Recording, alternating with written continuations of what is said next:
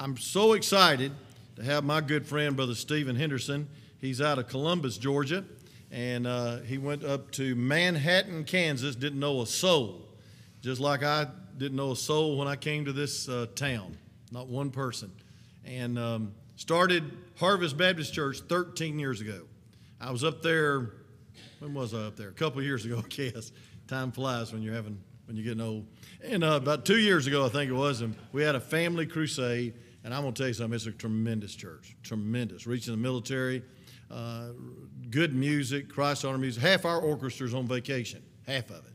That's 2 people. But half of it is on vacation. I wanted to hear our orchestra. But they have a lot of young people playing violins and just trumpets. And, I mean, they get them involved. And his daughters sing so beautifully and his sons. And I appreciate this family. Brother Steve's been through a rough time as far as his wife been very, very sick for several years. I mean, and he's just faithful. I appreciate a young man, a young preacher, and you are young compared to me, a young preacher that just don't quit and just wants to be faithful and do a work for God. And so, brother, you come, make yourself at home. We're so glad you're passing through, and we're just so excited about you bringing the message tonight. Amen. Amen. Thank you, preacher. Love you. Thanks, Ken. Amen. All God's people said, amen and amen. What a blessing to be here. And preacher's right. We had a good time when he was up there. It was about a year and a half, 2 years ago. I believe it was in January. And the Lord blessed. And boy, your preacher's he's a tremendous preacher, but he's good in everything. But he's really good on the home, isn't he? And I know that you travel around and the Lord uses you on the home. And boy, what a blessing that is. And I also bring greetings from Chris Hanks. Y'all know him? All right. Now, don't shoot me because I said that name. Chris is one of my dearest friends, and he's a great preacher, and got to spend the week with him at camp, and that was a blessing. And I know that I think he went out to Colorado out of here, I believe. And he and I worked together at Grace in Columbus, and he's a dear friend. Now, about this orchestra thing, you said we had some violins and things. We call them fiddles. Yes, sir. Amen, fiddles. But sometimes they're violins, sometimes they get after it and play it like a fiddle. Amen. And we had another lady join, and she started playing the harmonica. That was a blessing. I like the harmonica. That's a good one. But those of you that are using your talents for the Lord, keep it up. Don't quit. Just keep serving the Lord with your talents. It's a blessing. And you never know how the Lord will use that in the future. That's for sure. And so I encourage you to do that, parents. If you have children in lessons, make them stick with it. Don't let them quit. Make them stick with it. It's a blessing. Let's see, Atlanta traffic. I went through purgatory. And you see, being from south, of Atlanta, I've always enjoyed Atlanta traffic because you can move. You know what I mean? You can move. Some of you are looking at me like, how dare you? No, you like to move, yeah. And there was no wrecks or anything. It wasn't too bad. So I enjoyed just bopping in and out and having a good time. And I'm in Kansas. They think there's a lot of traffic in Kansas City. And it's like you get behind somebody and it's like everybody's on a permanent Sunday afternoon drive. And it's like, would you people move? Get out of the way, trying to get somewhere. I know I'm offending half of you right now by what I'm saying, but I enjoy moving along. I bring also with me and I'm going to offend everybody here now. I bring with me greetings, and I want to say War Eagle to everybody. The hush. See, growing up in Columbus, Georgia, I lived in Phoenix City. Phoenix City is like 30 minutes from Auburn. And so people wonder, how did you become an Auburn fan? Well, I grew up there. That's where it was. And I expect y'all to be dogs, right? Georgia fans. Amen. And Tennessee. That's right. So y'all hate each other too. I figured that. That's about right. It's the same way, Auburn, Alabama, Georgia, Tennessee. You either like one or the other, we both hate you. That's just kind of the way it goes. Speaking of dances, man, I would love to have seen that one. No, I wouldn't have. We took our singles when we were at Grace. I was in charge of the singles, and we took them to ice hockey game. They had a little minor league team there in town. And, you know, they're always looking for entertainment, and they're trying to do everything they can. And y'all know what the chicken dance is? Dun, dun, dun, dun, dun, dun, dun, dun, dun. I grabbed my wife under one arm, and I grabbed my daughter under the other arm, and we were sitting here, and I had them, they could not go. They put the camera right on me, and we're sitting here doing this. So I'll probably go sit by that guy if it's all right. We'll have us a time. Who is that guy here? Who is it? There he is. Lord bless you, man. Stay strong. Stay strong. Don't let anybody change you. I like it. I like the way you are. Amen.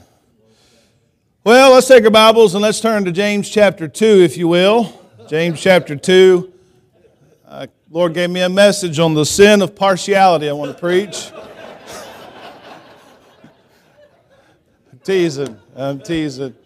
I know your preacher stole that message from me, but that's all right.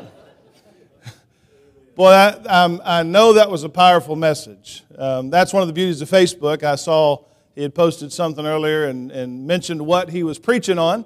And that statement that you made that God never divides men horizontally, it's a powerful truth, but he does it vertically.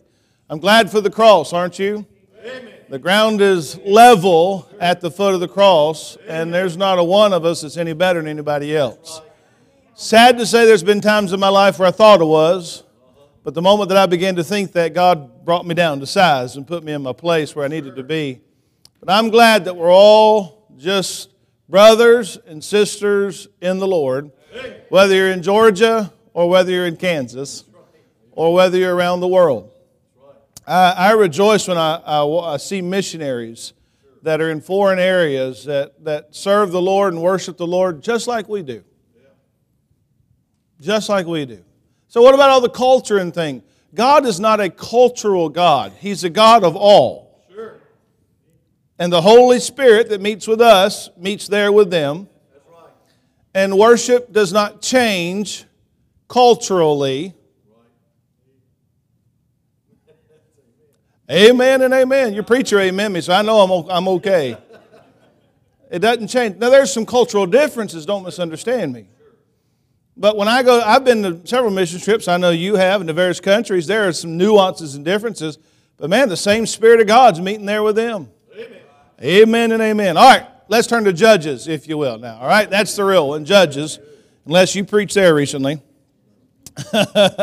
Judges chapter 11. I want to say thank you for the privilege to be here and for the opportunity this evening. I don't take that lightly, and I'm thankful for that. Appreciate your pastor and his family, his wife. They're dear, dear people, and I know that you know that. And let me just say this while you're finding your place in Judges chapter 11.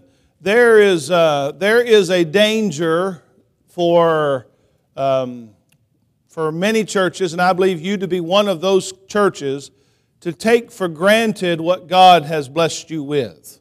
And what I mean by that is this local assembly, your church. It's easy to take that for granted. It's easy to not realize how good God has been to you because you just you get used to how good God is, and He's good, and we say it all the time, but God really is good all the time. It's not just a saying. He really is that good, and He's that good all the time.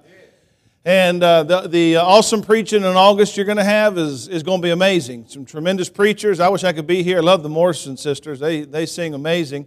And you're going to enjoy all that great preaching. You get great preaching every week from your pastor. Let me run that by you one more time. You get great preaching every week from your pastor. Your man of God, the one God has given to you. He's your gift. That's Bible. He's your gift, and God's blessed you. And don't ever take that for granted. Don't ever say, we deserve this. We don't deserve anything. That's right. God's good to us. He's good to us all the time. And whenever I have the privilege to speak in another man's pulpit, most often it's someone obviously that I know, and I know your pastor well enough to be able to say this from the bottom of my heart. I love your pastor and his family, his wife and his children. I love them, And if you have something negative to say, don't come say it to me. Or don't let me hear you saying it. Amen.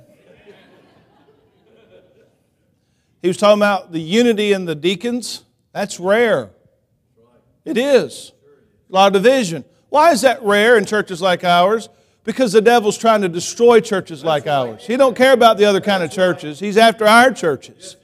So he'll divide and try to create any kind of division he can. And if he doesn't get the pastor, his wife, he'll work his way down and he'll get anything he can to create a division in the church body. And you need to be careful of that. And make sure that you love your preacher.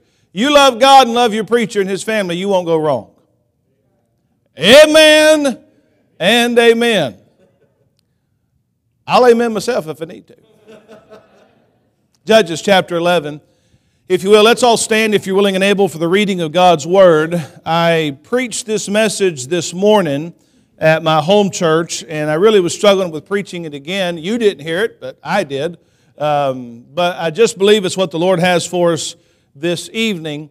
And there's a great truth that we're going to look at here in the story of Jephthah. And you know the story of Jephthah and his vow and the context of what, whenever we're going to look at this as a whole and draw some principles. But if I had to title the message this evening, it would be this: The Cost of Victory. The cost of victory. Everything has a cost. What's it cost to win? What's it cost to live on that winning side and to have the Lord? Not just to possess the salvation He gives us, but as the Bible says in the book of John, to know Him and the power of His resurrection. The cost of victory. We'll see this in Jephthah's life. We'll just read a few verses because we're going to really go through the kind of look through the whole chapter tonight. So let's just read a few verses and then we'll be done. Notice with me in verse 29.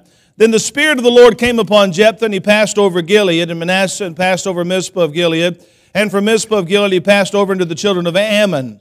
And Jephthah vowed a vow unto the Lord, and said, If thou shalt without fail deliver the children of Ammon into mine hands, then it shall be that whatsoever cometh forth at the doors of my house to meet me when I return in peace from the children of Ammon shall surely be the Lord's, and I will offer it up for a burnt offering. So Jephthah passed over into the children of Ammon to fight against them, and the Lord delivered them into his hands. Let's pray and ask for the Lord's blessing on the message tonight. Father, we love you. We do thank you for this time together in your word. What a precious thing to be able to gather and look into your word and to learn and to glean and to grow. Lord, help us to rightly divide the word tonight. Help us to be studious in our understanding. But Lord, help us to be challenged in our heart and our lives.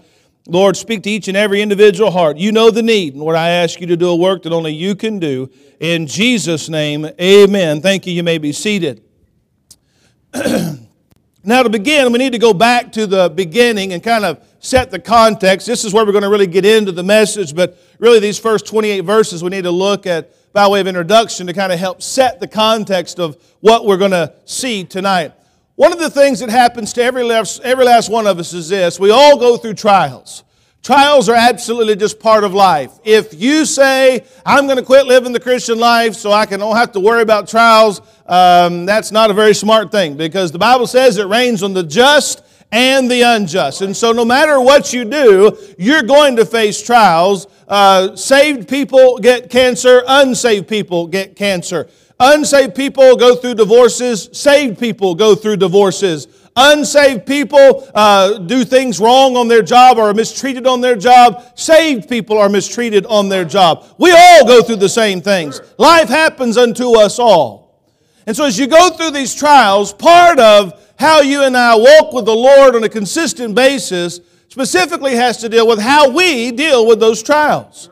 Now, in those trials many times are looked at as problems. I enjoy looking at trials when I choose to as opportunities. It's an opportunity for God to get honor and glory through something in my life that I would not have otherwise had the privilege to draw others' attention to Him had I not had the opportunity to go through that trial. Changes everything. It changes the outlook. It changes the purpose. It changes the meaning. It changes your resolve when you're doing it for the Lord. It's an opportunity. Number two, I think the trials make us stronger. They grow us. Preacher, why am I going through this trial? Why am I struggling with this? Well, God's trying to do something. There's so many facets, so many things that can transpire through the course of a trial. And God is not only trying to do something over here, maybe for a friend or a family member or a co-worker or in the church, but He's also trying to do something in your life or maybe in your marriage or in your child. And there's so many angles by which the Holy Spirit of God is working, and trials help strengthen us. But they also fortify our principles. Preacher, what do you mean? It takes the things that we say we believe and it fortifies that in us to whether we either really believe it or we're just saying something that's meaningless. Man, when you go through those trials, you find out if you really believe that, hey, walking by faith is the right way. If it really is important that you read your Bible and pray every day. It fortifies the very things that you say you believe. As we look at Jephthah here, we look into the beginning of Jephthah's life. And notice how it begins in verse number 1. The Bible says, now Jephthah the Gileadite was a mighty man of valor. Let's stop and look at that for just a moment. He was a mighty man of valor. Can I say this? You and I ought to be known for something. If God was writing His Word today, how would God describe you? What would He say? Now, I know we all want to hear, well done. Don't misunderstand me. That's not what I'm talking about. How would God describe you? I think of certain people in my church, and in our church we have people that are known for their love for the children on the bus. We have folks that are known for their ability to do whatever, whenever, however. We have folks that enjoy teaching kindergarten. Hallelujah, not me. I'll try to tell our folks and people, I would never ask you to do anything I'm not willing to do myself. But when it comes to those little kids' classes, I might have to draw a line right there. I'll clean me a toilet or two or three or four, but them children, that's just not my cup of tea. Somebody say amen right there. Nobody said amen right there. Y'all all love it. You got all these children's workers you need because they all love it. But watch this. He was known for something. What would God write of you in such a verse? What would He say about you? He said of Jephthah that Jephthah was a mighty man of valor. Now this is interesting because he did not become this mighty man of valor by accident. He became this mighty man because of the things in his life that brought him to this point. Some of you grew up in ways where your childhood, your circumstances, your schooling, your parents, their proclivities drove you to a certain thing that you may or may not have necessarily chosen on your own. Here we see that this man was called by God a mighty man of valor. Notice the second thing that he describes him as. He was also the son of an harlot. Now what a beginning. What a beginning. My mama was a harlot. My dad was a great man, Gilead. But my mama was an harlot. Now watch this. We're going to see in just a few moments as we keep walking through this text that his family and others around him did not like him because he wasn't one of the family. Now I know that divorce has destroyed many, many homes. And divorce is not something that it's in the church as well. And there could be many of you here tonight that have been through the pains of divorce. If you haven't, you know somebody who has. And you know the struggle, and you know the difficulties, and you know the problems that it can cause, and all of those things that come with that. And here, there wasn't a divorce, but it was as if this was a stepchild that nobody loved. Oh, he was the one born of an harlot.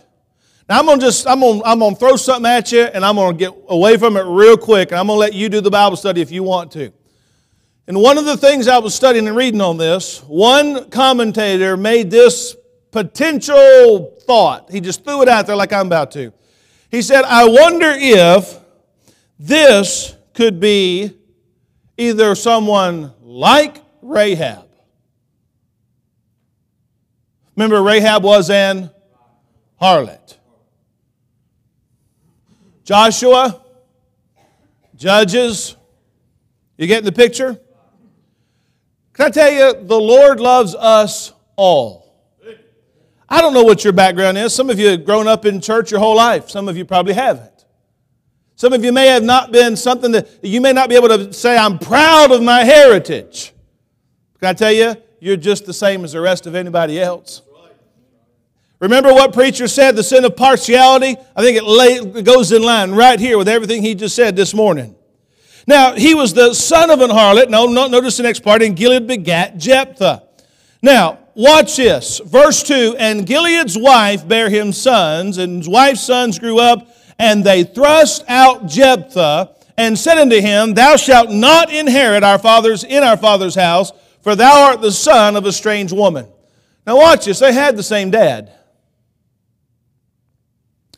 Now, just help me out if I'm wrong here. The inheritance comes through the male, through the husband's line more than the wife's. Those things are passed on through the male. In that essence, in that understanding, legally, he was as much a son as they were. But he was an outcast to them.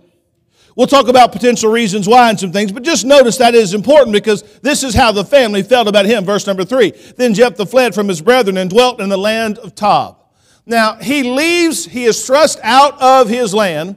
He leaves the land of Gilead. He goes around and he's looking for a place to land, and he lands in a place called Tob. Tob is, geographically, it is in the northeastern side. If you're looking at the state of Israel, it's not in Israel. You go northeast outside of Israel, and that is where Tob is. So he's close, but he's outside of the land of Israel. And he is there. He's making a life for himself. Now watch this. We are going to find him again as an adult man. What did verse 1 say he was? A mighty man of what? Of valor. He was a man's man. He knew how to fight. He knew how to use his hands. He was skilled in dealing with swords and probably bows of some sort. He knew how to battle. Let's just run this by maybe our homes. You and your wife have a bunch of children.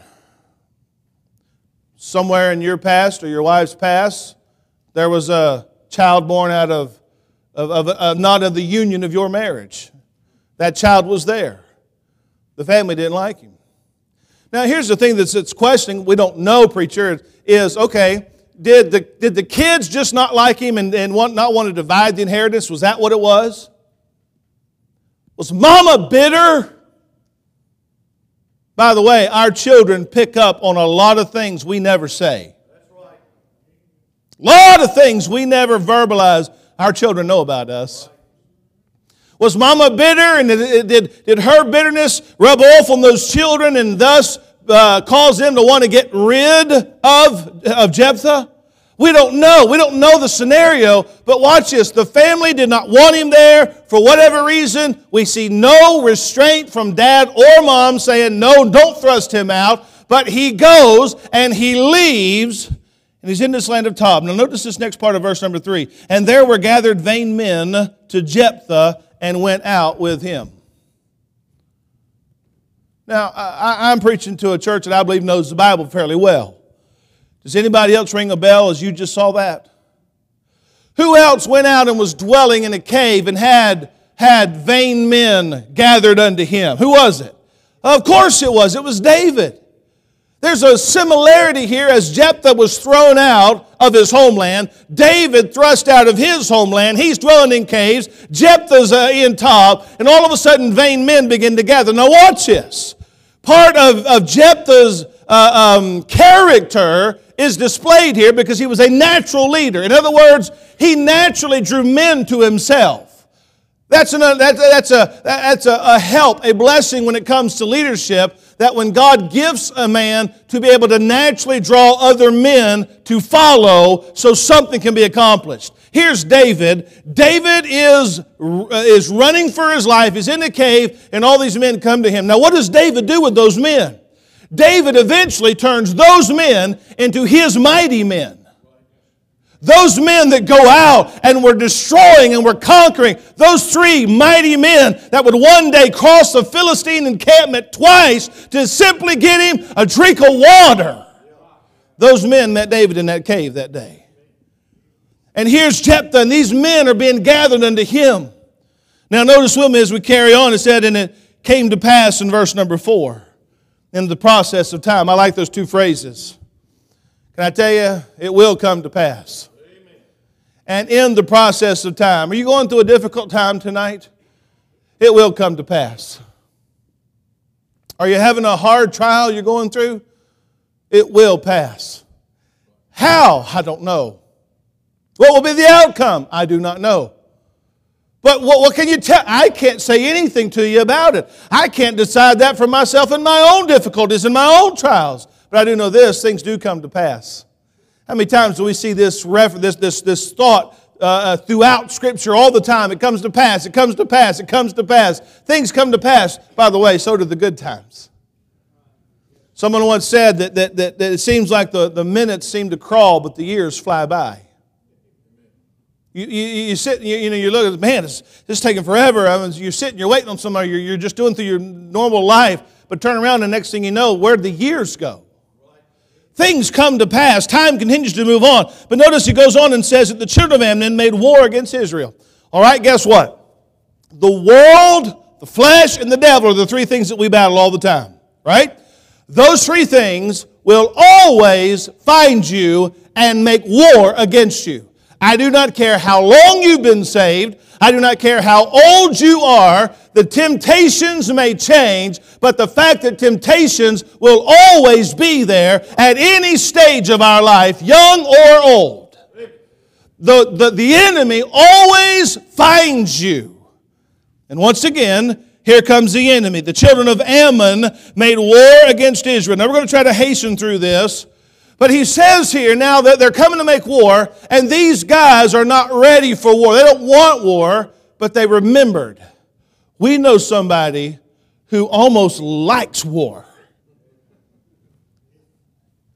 It's our brother. Now watch this.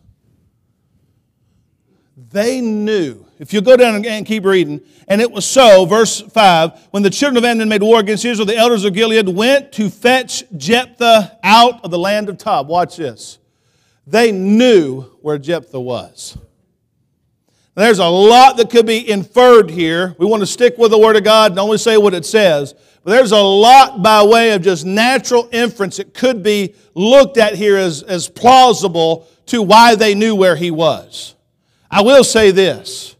People that hate you or that are bitter against you or that don't like you to this kind of a degree, they can't get you out of their mind. They know where you're at. You want to know why so many people probably literally hate your pastor? Because they're bitter because he stood up as a man of God and told them the truth. And they got bitter and mad against him, yea, against God, but they hold it against him. Now, I'll tell you, they know exactly where he's at. But you watch this. Just like his brethren did, when they finally come and realize they have an enemy bigger than themselves, you know where they're going to run. They're going to come right back to where they know there's a man of God willing to fight. That's a good place to say amen right there. Be thankful God's given you a preacher that's not running from the fight. He's not looking to pick one, but he ain't running from one. Amen. Here they come, and they come to find Jephthah. Verse 6, and they said unto Jephthah, come and be our captain, that we may fight with the children of Ammon. They said, we want you to come be our leader. He said, well, all right. Jephthah said, verse 7, to the elder of Gilead, did ye not hate me and expel me out of my father's house? And why are you coming to me now when you are in distress?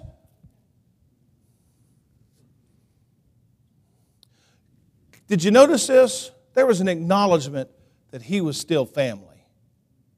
And there was acknowledgement by him that he was family. Now we're going to see this later, but there's one thing Jephthah knew, preacher. He knew who he was. And can I just make this application? We'll move on. You and I need to know who we are in Jesus Christ. Because we're going to see in a moment how the enemy works against the nation of Israel, is the same way the enemy works against you and I. And if we don't know who we are in Christ, and we don't know where we're supposed to stand and how we're supposed to stand, and we don't know what victory is, we will struggle and we'll not be like Jephthah. We'll be like Israel that was looking for somebody to help them. Keep reading. Notice he says, verse 8, they asked him to come and go with them. Verse 9, and Jephthah said to the elders, if ye bring me home again, notice he said home again, and fight against the children of Ammon, and the Lord deliver them before me, shall I be your head? The elders of Gilead said unto Jephthah, the Lord be witness between us, if we do not so according to thy word. Then Jephthah went with the elders of Gilead, and the people made him head and captain over them. Now here's what I like, verse 11, the latter part. And Jephthah uttered all his words before the Lord in Mizpah. He uttered all these words. Now watch this. When you and I are facing an enemy that we don't know a lot about, we don't necessarily know how big they are, but we know it's a battle, and we know it's going to be a big one.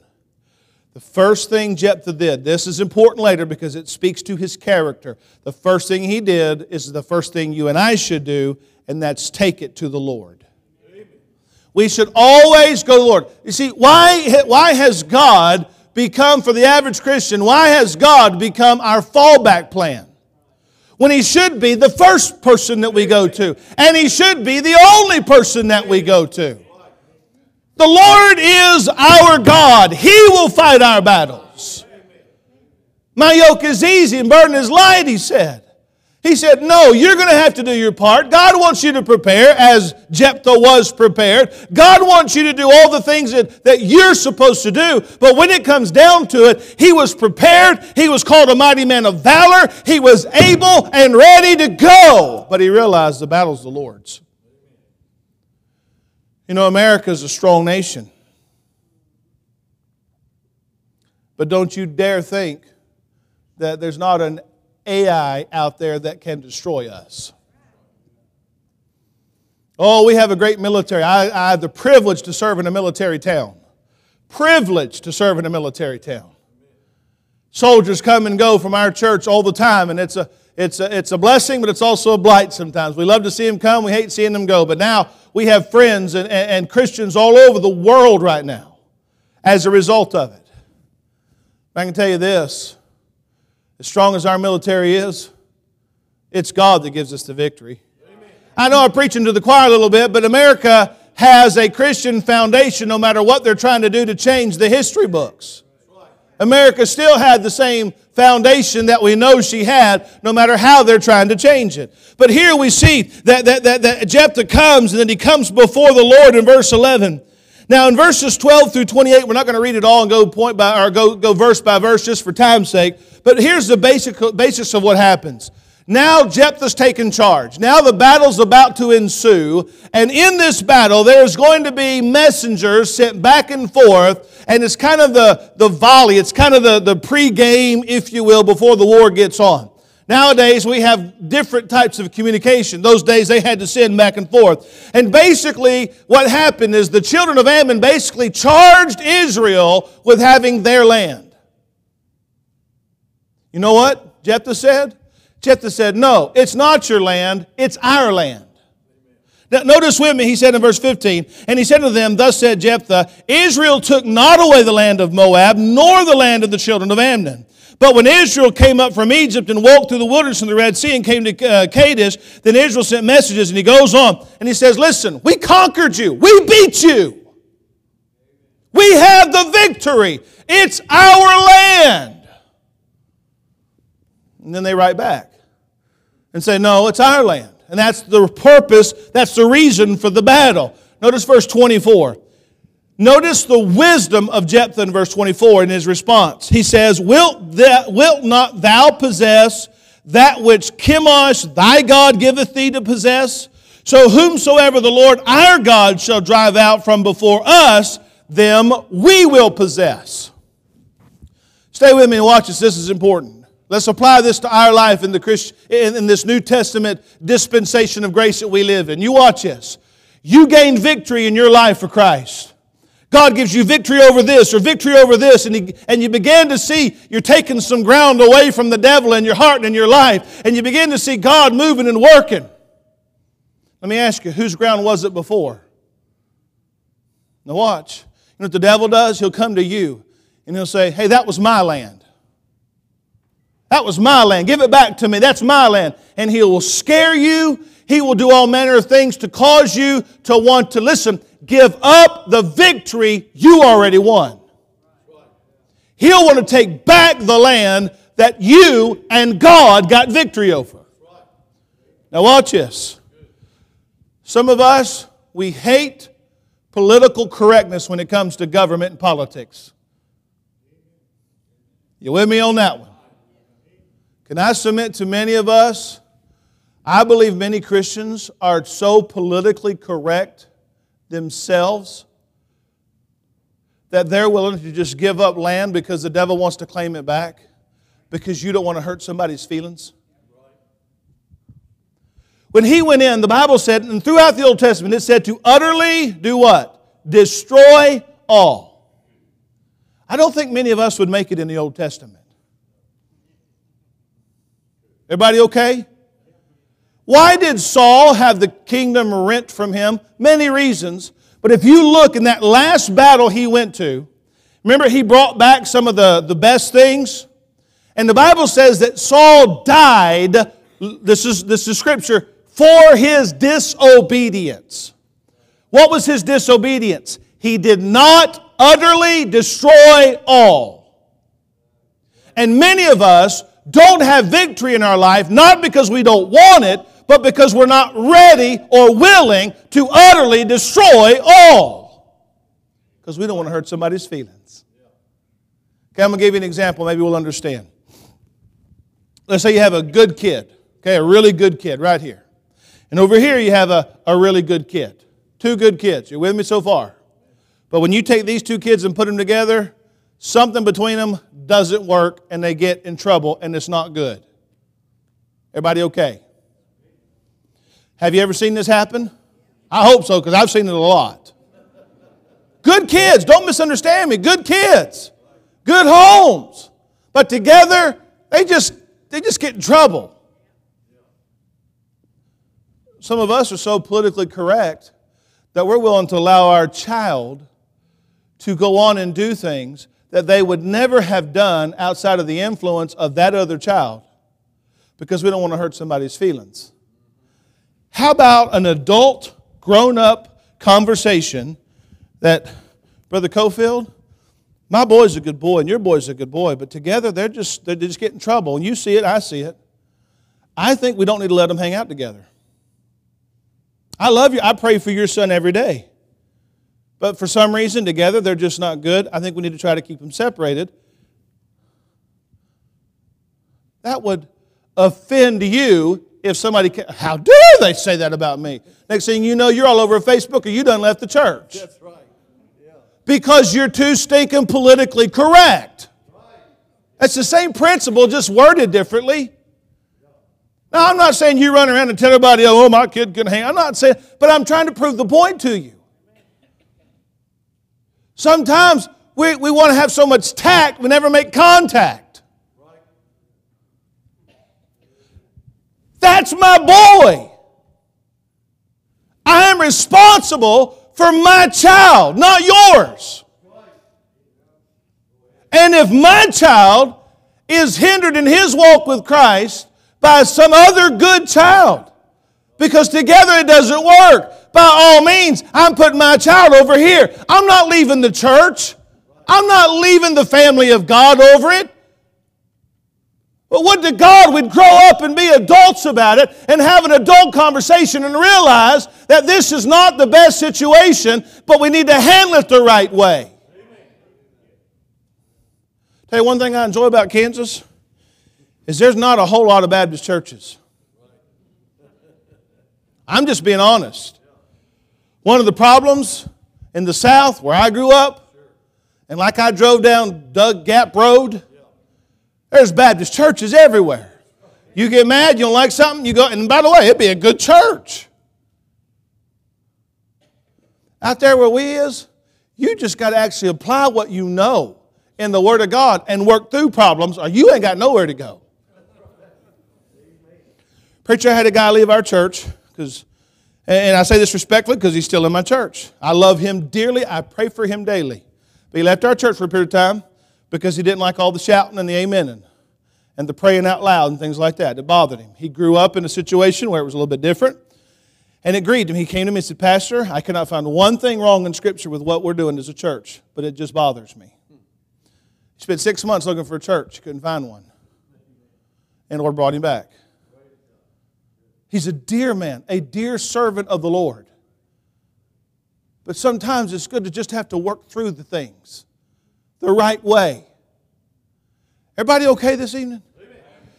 Jephthah is in this struggle. The enemy is coming to him, and if he was not confident that that was his land, if he did not know his heritage and his history, he'd have given that land back up like most people would. But he said, no, this is our land. God gave it to me. Keep reading if you will. And he goes on and he get into verse 29. Now, in verse 29 is where we really want to look at this, and we'll hasten through this. I know we spent a little bit of time in the introduction, but notice in verse 29, then the Spirit of the Lord came upon Jephthah. We're talking about the cost of victory, if you will. I want you to notice with me, number one, personal relationship. There has to be a personal relationship. Preacher, what do you mean? The Spirit of the Lord came upon Jephthah. Now, I believe most of us in here know the difference between Old Testament and New Testament in relation to the Spirit of God and us as His creation. In the Old Testament, did the Spirit of God indwell the believer? The answer is no. That's one of the differences between an Old Testament and a New Testament saint is the indwelling Holy Spirit. But in the Old Testament, the Bible says that the Spirit of God would come upon an individual, a believer, and do specific things through that individual as if he was being indwelt, although he was not. Here, the Spirit of God would only come upon one that was a child of God and one that was right with God. One that was trying to serve God with all of his life. The way I can apply it to us is I have the indwelling Holy Spirit right now because I am saved, but there are times in my life where I am not filled with the Spirit and I don't have the power of God in my life like I can have if I will live filled with the Spirit and live yielded to the Spirit and be able to battle and fight the enemy by the Spirit. Here, he had a personal relationship. Number one, you got to be saved. You want to know why some of you aren't getting any victory? Because you're not even saved. You're not even saved. Yeah, well, preacher, I mean, look around here. Listen, you and I have all been in church long enough to know not everybody in church is saved. Ooh, well, who is it? Who is it? I don't know, and it's not my job to know.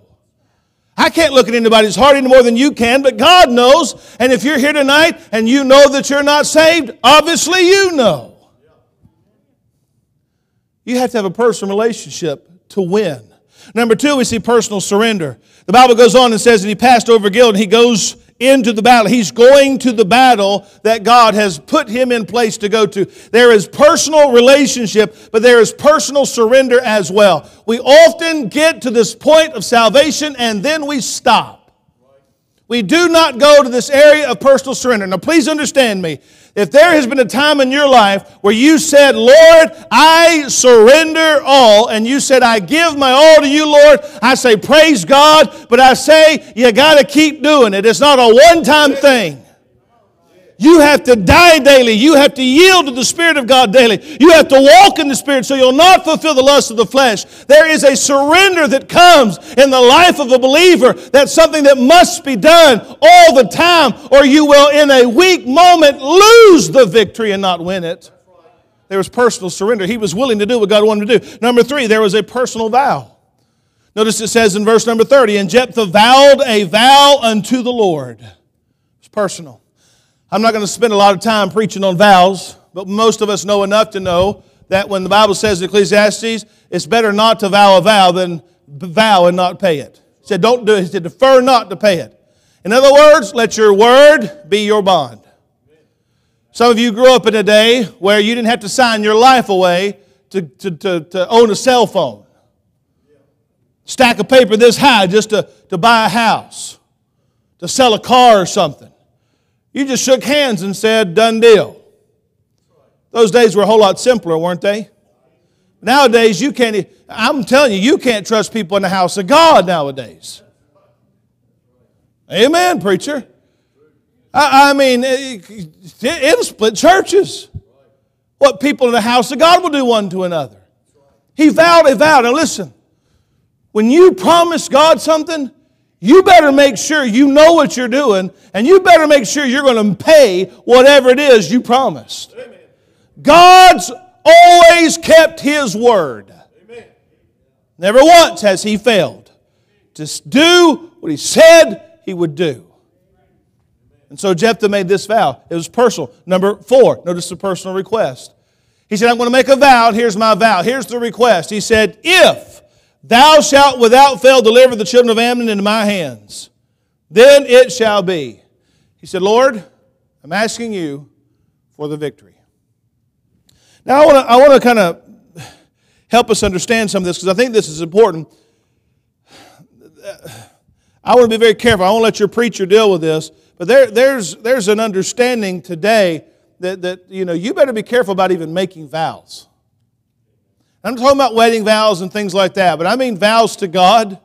I'm not saying don't ever vow anything to the Lord. But I'm saying there's something to making a vow unto the Lord. How many here like hunting? Okay, a few of you. I live in a land where hunting's real good.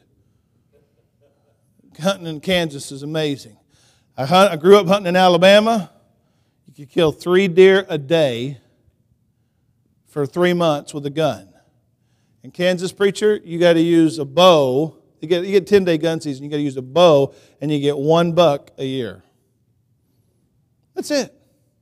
I'm going to tell you, it produces some amazing bucks. I mean, I got a wall I'm proud of. I love it. I love hunting out there. It's wonderful. I love it. Here, he made a vow to God. How many times have I been sitting in the woods? Oh, dear God, if you'll bring 190, 200 class deer by, I will.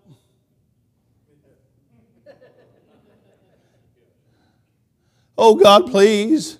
These are your creation. Don't look at me like you never prayed that prayer in the woods, gentlemen.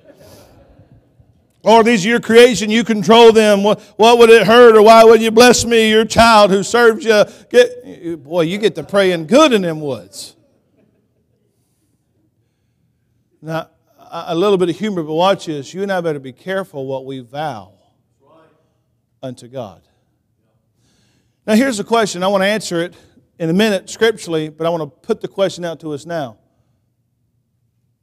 People have asked, preacher, was this vow right? Did Jephthah, was he right in making this vow? Should he have never made that vow? Look at what it cost him. Okay, let's keep reading. Notice it was personal in his request, but notice it was personal in his offering. In verse 31 he says this, then it shall be that whatsoever cometh forth of the doors of my house to meet me when I return in peace from the children of Ammon shall surely be the Lord's. It was personal. He said, whatever comes out of, watch this, my house. My house. Now, I want you to catch one word, and I'm just going to give you the word, and we're going to keep moving. But I want you to catch one word, and we're going to come back to it. He said, look at verse 31, then it shall be that, next word. What's the word? Whatsoever. Okay, let's move on. But it was a personal offering. Notice personal assurance. Next, he said there, when I return in peace from the children of Ammon. He said, Lord, I know you can give me the victory. I know you want me to have the victory. So when I return, I am personally assured that I will return because, God, I have faith in you. And listen to me. There are too many of us that live defeated Christian lives when God designed the Christian life to be a life of victory. We have everything we need to succeed, to use that word loosely, to be what God wants us to be and to have victory over everything in our life that God wants us to have victory. And the only reason we do not live in victory is because we choose not to. I choose. I am the product of my decisions, whether I like it or not. I am the sum total of all the decisions I have made in my life, whether I want to agree with those decisions or I want to ascend to the fact that they were mine. I am the product of what I have decided. See, I don't like that, preacher. I don't like it either sometimes. There's a lot of things I wish I could go back and change. But I can't. I'm here because of the decisions I've made. And if you don't like that, then change your decision process. Amen. How? Get the victory. But it's going to cost you. You say, well, I want to be like my pastor. Man, what a great man of God. I want to be faithful like him. I want to serve like him. I want to have his zeal and his fire. Can I tell you, dear friend, and I believe we all know this doesn't happen by accident. A marriage like this doesn't happen by accident. It's done on purpose. It's done because you're willing to fight the good fight of faith. It's personal in His offering, personal in His assurance. Notice it was personal in its sacrifice. He said there at the last part of verse 31, I will offer it up for a burnt offering. Notice the Christian life is extremely personal. I know this happens here because I grew up door knocking in the South, but even out in the Midwest. Hi, my name is Stephen Henderson. I'm the pastor of Harvest Baptist Church, and we're just out here in your area today. Wanted to know if you had a home church. Well, yeah, we do. What church you go to? Wonderful, great. Praise the Lord for that. Let me ask you this. If you died today, do you know for sure you're saved? That's none of your business. Slam. You won't get offended when I ask you where you go to church. When I ask you if you're saved, you get offended? Here's what we always hear. That's a personal question. That's so sweet sounding.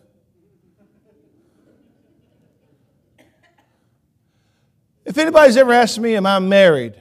I have never said that's a personal question. Do you have any children? That's a personal question.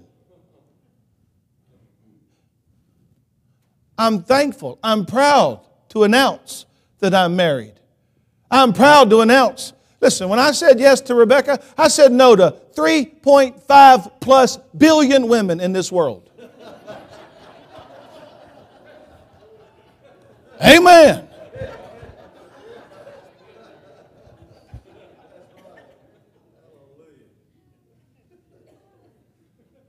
I'm not ashamed of it.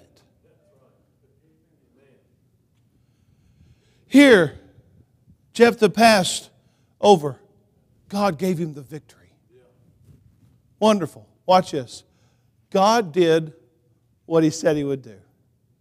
Surprise. Shock. Why is it so many times in our Christian life we're amazed at when God did what He said He would do? I have asked the Lord so many times, and I'm not ever trying to get over the awe of God and the wonder of God. Don't misunderstand me. But preacher, sometimes I'm like, Lord, would you help me grow up enough to not to where I lose the awe and wonder of You, but that I don't sit back and go, I can't believe God did that again. He's just doing what He said He would do. That would be like, the Bible says, if an earthly father knows how to give good gifts to his children, how much more the Heavenly Father? That'd be like when I did something nice for my children, that my children, oh, Dad, I can't believe you were that nice again to us. I'm like, what are you talking about? I want to do that for you. And we get so overwhelmed that God did what He said He was going to do. Now, I stand in awe of God that He can do what He says He would do, but the fact that He does what He said He was going to do ought to be something that we enjoy on a regular basis. And it's not just this every once in a while we get recharged because God kept His word. He's always keeping His word. So Jephthah goes out, he gets the victory. Now, it's payment time. In verse 33, the Bible describes the victory. Now watch this. Utterly destroy all. That's the way God said it in the Old Testament. Verse 33, what does it say? A very great slaughter. That means there was a very great slaughter. That means they They did the deed. They did everything they were supposed to do. God gave them the victory. And listen, I said this a minute ago, but many of us struggle with victory in our lives because we do not get complete victory. We stop short. Several kids got saved at teen camp, and that's wonderful. Some of them young, some of them not really church kids, needed to get saved the way we think sometimes. Some of them were church kids and deacons' kids and preachers' kids that got saved. And one thing Brother Stroud said is he said, you need to make it public. You want to know why? Because a lot of those kids, if they're not willing to make it public, they'll just run and hide again. And here's what he said. He said, and what you'll find yourself doing is struggling with assurance the rest of your life.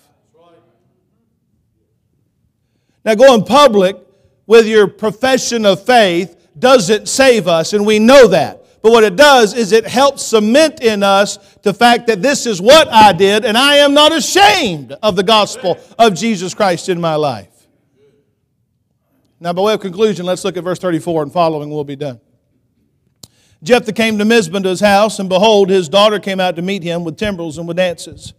And she was his only child, and beside her he had neither son nor daughter. The first thing that came out was whom? Answer the question. Who was it? Whom? It was his daughter. Remember the word that we looked at earlier? He said, whatsoever cometh out. People ask this question all the time with this passage. Did Jephthah kill his daughter? Did he sacrifice her as a burnt offering that day? Is that what he did? I'm here to declare to you, based on the truth of God's Word, the answer is no, he did not. Why is that, preacher? Number one, because it had been murder. Number two, you find one time where God ever required anybody to kill somebody as a burnt sacrifice. I know, Abraham and Isaac, right? Yeah, Abraham and Isaac. And how'd that turn out?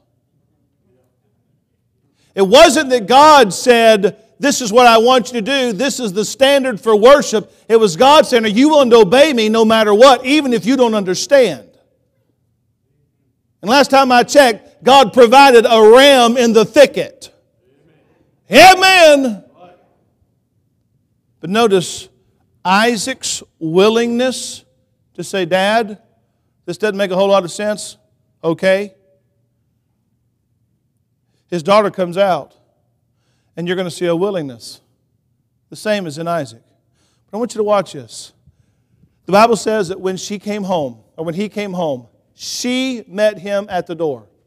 Can I say this is a good thing for you young mothers to teach your children? When Daddy comes home from work, you ought to train your children to be at the door waiting for Daddy. My wife did that for me, and it was a blessing, preacher. When I'd come home from a day at work, at church studying, or out visiting, or various things, I'd come home and there were my kids waiting on me. That's a whole lot better than coming in the door. You need to whoop this one and spank this one and deal with this one. It's a whole lot better.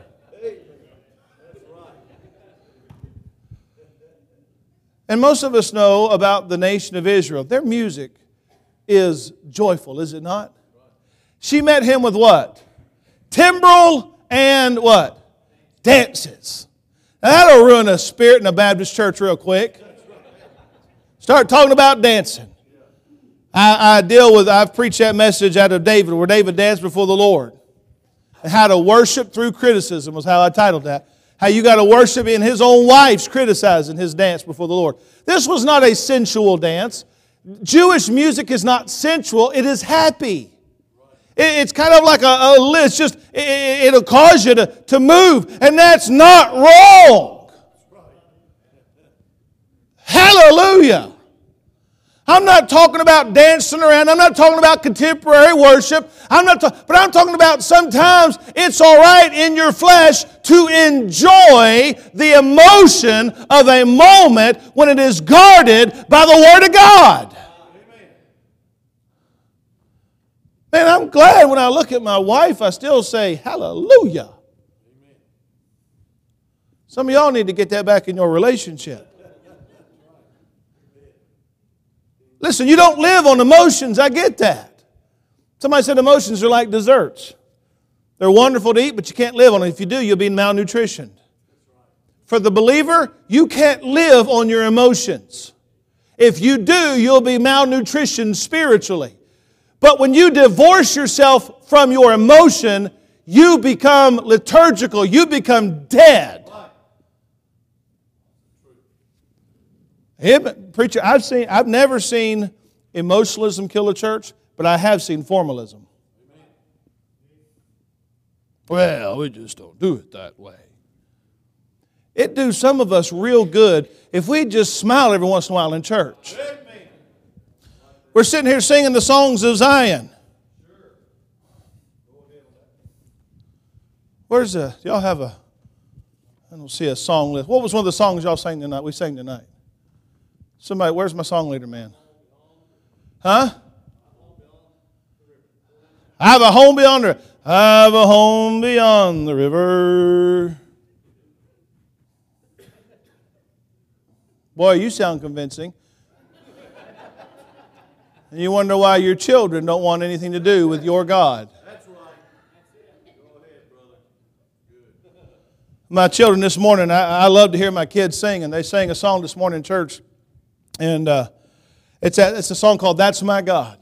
Some of you may know that. That's my God and I love Him. That's my Jesus. He died for me. For all the world to hear, I'll say it loud and clear. That's my God. That's my God. Lord, send a revival.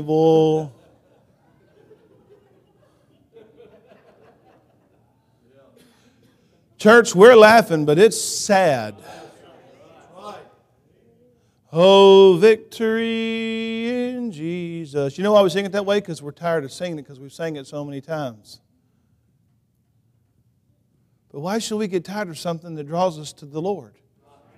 That's based on doctrine in His Word. You know how many times I've read the Bible, and so have you? I've never walked away and said, man, that's old. It's always fresh and alive and new. Amen. I got new manna every day. Amen. His daughter came out with timbrels and dances. Why? They won. The news had come ahead and we won. Hey, we're winners. We won the victory in Christ. We ought to rejoice. Amen. And so she's rejoicing. But I want you to notice this about her. She listened. I believe in context as you look through this, I think she was a young lady who listened to her parents. How so? Well, she came out, and I believe Mama had something to do with it. You know, children, for the most part, as they grow, obviously they grow into adulthood, but for the most part with kids, they will do what you expect of them, and they will do what they do to please you. Somebody said when you have a child, it's like a clean slate, and whatever markings you put on it is how they will turn out. There had to be influence of dad and mom. We've already looked at Jephthah's character. We're going to see it again in a minute. But notice, she was his only child. Verse 35, and it came to pass when he saw her that he rent his clothes and said, Alas, my daughter, thou hast brought me very low. Thou art one of them that trouble me, for I have opened my mouth unto the Lord, and I cannot go back. He realizes the very moment he sees his daughter, it was not a whatsoever, it was a whosoever that came. Now, in that very moment, this is what took place. I only say this because I am a dad. I understand this very little, but I believe I have a small understanding of it. It was his only child. In that very moment, preacher, he knew what it was going to cost him. And what it cost him, humanly speaking, was grandchildren. What was very big in those days? Heritage. Now, he obviously did not have a male child. But heritage was almost everything in those days. And in that moment, it was gone. Oh, daughter, you brought me low. Verse 36, and she said unto him, My father, if thou hast opened thy mouth unto the Lord, do to me according to that which hath proceeded out of thy mouth. So watch this. I believe she listened to her mom. Number two, I believe that she knew the law. Now this says something, that you knew the law. All right, if I were to do this evening, I won't do this, but if I had every child in here 16 and under stand up, would those children know what that book that you, Mom and Dad, say you love, would they know what it says? We think of people like Shadrach, Meshach, and Abednego, Daniel, taken away from their homes at early ages, as young teenagers, we believe. But yet those men, even though the vast majority of the Israelite children that went away did not serve God, those four stood because they knew the law.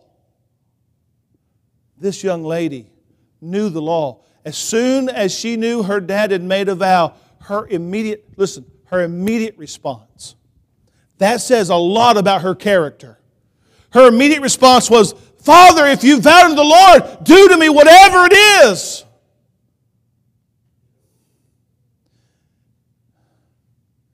How many of us are that submitted unto God?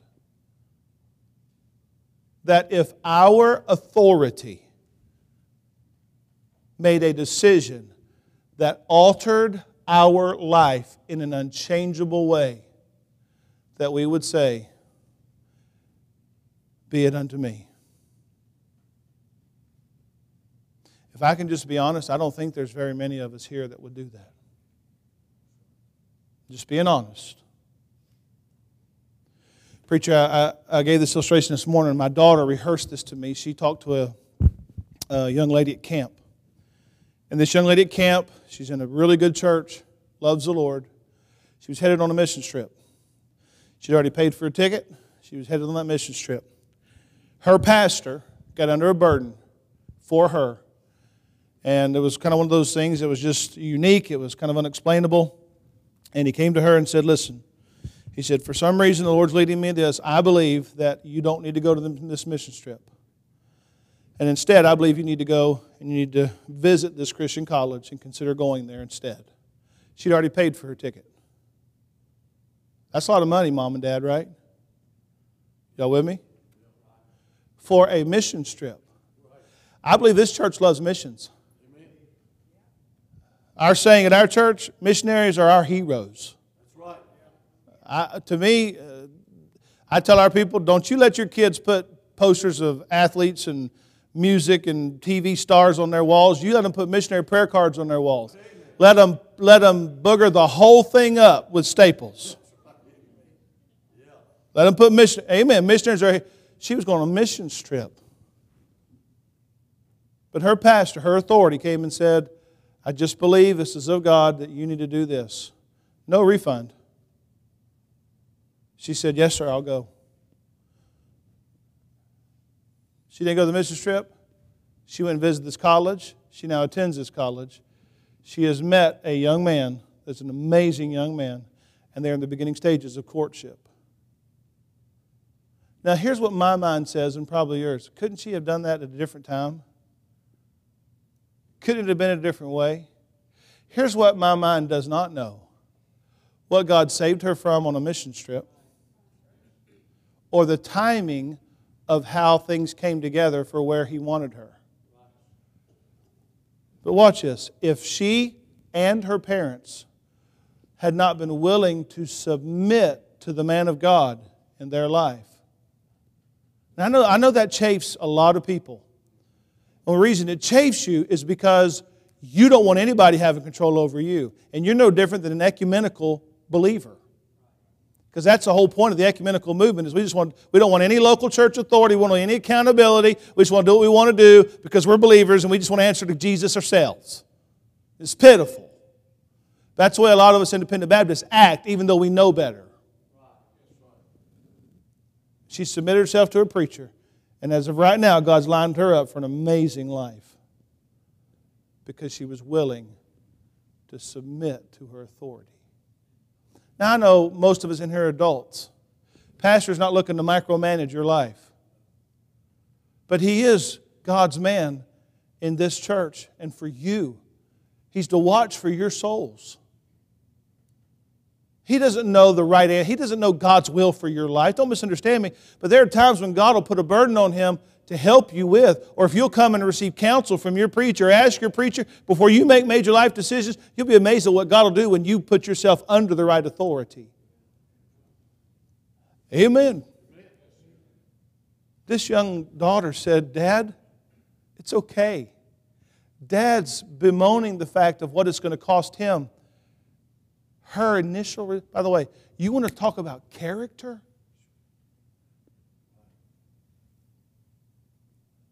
What do little girls dream of? Wedding days. Big white flowing dresses. All the decorations. What are the bridesmaids going to wear? And all the beauty of the wedding. Here, this probably teenage age girl of some sort, all of that's now gone. Okay, Dad.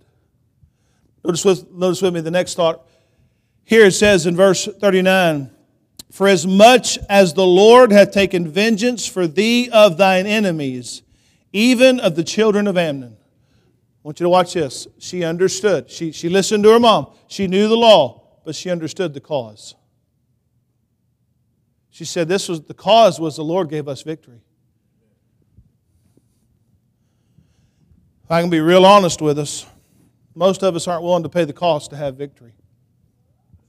We're just not.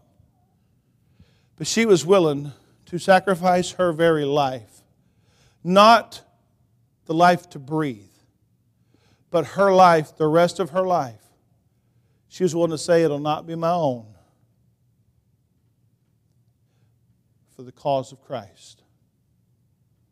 Don't we laud the missionaries? Don't we praise the missionaries that go? Don't we have books written about missionaries that went to foreign fields and never saw one soul died at the hands of cannibals, but their family goes back and the entire tribe is now won to Christ? Don't we talk about them all the time? Sure. Don't we say what great Christians they were? But none of us want to be like them. Amen. It's good reading for when I need something to read instead of watching TV. Oh, wonderful. But not me, Lord. And here's what amazes me, preacher, that she said this immediately. Her first response was not, Dad, what have you done? Her first response was, oh, Dad, if you've vowed to the Lord, be it unto me, because I know this is for the cause. Can I say this to all of us here? I'm not a member of this church, but I do know this. The cause of Christ is bigger than that man right there. The cause of Christ is bigger than his sweet wife. The cause of Christ is greater than any deacon here, any staff member. The cause of Christ is bigger. It is greater than any member of this church. 1 Corinthians talks about how we're the church, we're a body fitly joined together. Y'all with me tonight? It's fitly joined together. Listen, nobody wants to be the toe, but somebody has to be the toe. Nobody wants to be the knee, but somebody's got to be the knee. Why? For the cause of Christ. Somebody has to be willing not to be the one out front, not to be the right hand, not to be the face, not to be the this or the that. Somebody has to be willing to be part of the body of Christ as God deems you to be, and willing to say, Lord, I'll be whatever you want me to be. Use me however you want me to be used. If you want me to have a life of this, okay, Lord, if it's for your cause, I'll do it. Lord, if you want me to have a life of this, whatever it is, I want happiness, but maybe I'll have to find my joy in you instead of my circumstances. Okay, God, I'll do it.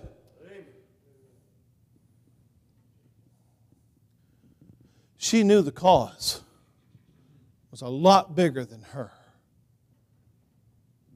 I'm going to tell you, that didn't happen just in a mess up of a reaction. It happened because of her character. Do I have that kind of character? Do you? Let's hasten and we'll be done. Notice the last few verses here. He says here in verse 37, And she said to her father, let this thing be done for me. Hello. Notice the word choice. We believe in an every word Bible. Amen. King James only. Y'all, amen. Every word's inspired. Every word's for us. She didn't say to me. She said for me. You notice that's her perspective. God didn't do this to me. Why'd God do this to me? No, He did it for you. This little girl said, He did it for me. Keep going, He says, let me alone 2 months, and I may go up and down the mountains and bewail my virginity, and I and my fellows. Let me say this. She realized her limits. She knew her limits. She said, Dad, be it done for me. But Dad, would you give me 2 months? Let me go up in the mountains and bewail my virginity. And here's what I want to draw you back to. Whatsoever comes through the gate, burnt sacrifice. Whosoever came through the gate. It was not a burnt sacrifice. It was the fact that she would have to live the rest of her life a virgin. No family, no husband, no children. And she would serve the Lord in the temple or in the service of God the rest of her life. She would serve God. She would give herself wholly unto God. God didn't require death in that instance. Somebody asked me this question one time about this passage and said, well, what about the burnt offering? Well, that was a burnt offering if it would have been a whatsoever to come through. But when you look at everything else lined up in Scripture, God would never require a fire sacrifice like Molech. If I'm reading this right, they were fighting the god of Molech. He said if Chemosh, that was their god was the god that sacrificed children. Last thing we're done, verse 40. That the daughters of Israel went yearly to lament the daughter of Jephthah, the Gileadite, 4 days in a year. Last thing we're done. She received her reward. She received her reward. Preacher, what do you mean? Every year for 4 days, everybody in Israel remembered her sacrifice. I know that, and I want to be careful. Do you have any buildings here named after somebody or anything named after somebody? Okay, some churches do it, some churches don't. Many churches that do it for a financial reason. You know, they want you to give, we'll name something after you. At Grace, they had a teacher that passed away of a heart attack, just like that at Grace. So they named the playground after her, and I just saw that when I was there. Every time I see that playground now, I think of Valerie Harris, a teacher who loved her students, who loved the Lord, who lived it right. And it's a memorial unto her. Every year, 4 days a year, all the virgins in the nation of Israel gathered for 4 days and lamented her. She received her reward. Now watch this. Some of you say, that's not a reward I want. And if that's what you say in your heart, it reveals to you the desires of your heart. Remember the story of Jacob when his name was turned to Israel? Y'all remember that story? Jacob's wrestling with God. And he said, I'll not let you go until you bless me. Remember that? What did God do to Jacob that night? The Bible says that he touched the hollow of his thigh. But Jacob prevailed, held on, received his blessing. Got his name changed to Israel, if I remember right. The rest of Jacob, now Israel's life, he walked. He halted upon his thigh. You know what the price was for victory for him? He was going to forever live with that halt. But see, it all depends on how you look at it. She said, the Lord didn't do this to me, He did it for me. As he's walking on that halt, that thigh, and he can't move very fast, and he's slowed down in his age. Watch this. Every time he said, you know what? I have victory with God. I had victory with God. I had victory with God. You see, for the true child of God that's mature and understands this, you know there is nothing greater than that kind of victory. It's not something the average Christian understands. But to those that have been saved for a length of time and battled and seen God work and gotten victory, sometimes those scars of those war wounds that you have in the service of the King, oh, they're not bitter reminders of struggles in the past. They're precious memories of what God has done in your life. She received the reward. She said, preacher, I don't think I'm willing to pay that cost. Well, many are not. But you'll never enjoy the victory you should if you don't learn to be willing to say, Father, not my will, but thine be done. Amen. There's a cost to victory. Father, we love you. We thank you for this time together in your word. Lord, thank you for how well the church family has listened. Lord, I pray that you would take these truths to our hearts and help us, Lord, forever allow you to help us to be victorious. Help us, Lord, to be willing to be spent for your use. Lord, help us to be willing to pay the cost to allow you to be honored and glorified in our lives and through our lives. Father, would you bless in this time of invitation? Help us, Lord, to make the decisions you desire us to make. In Jesus' name.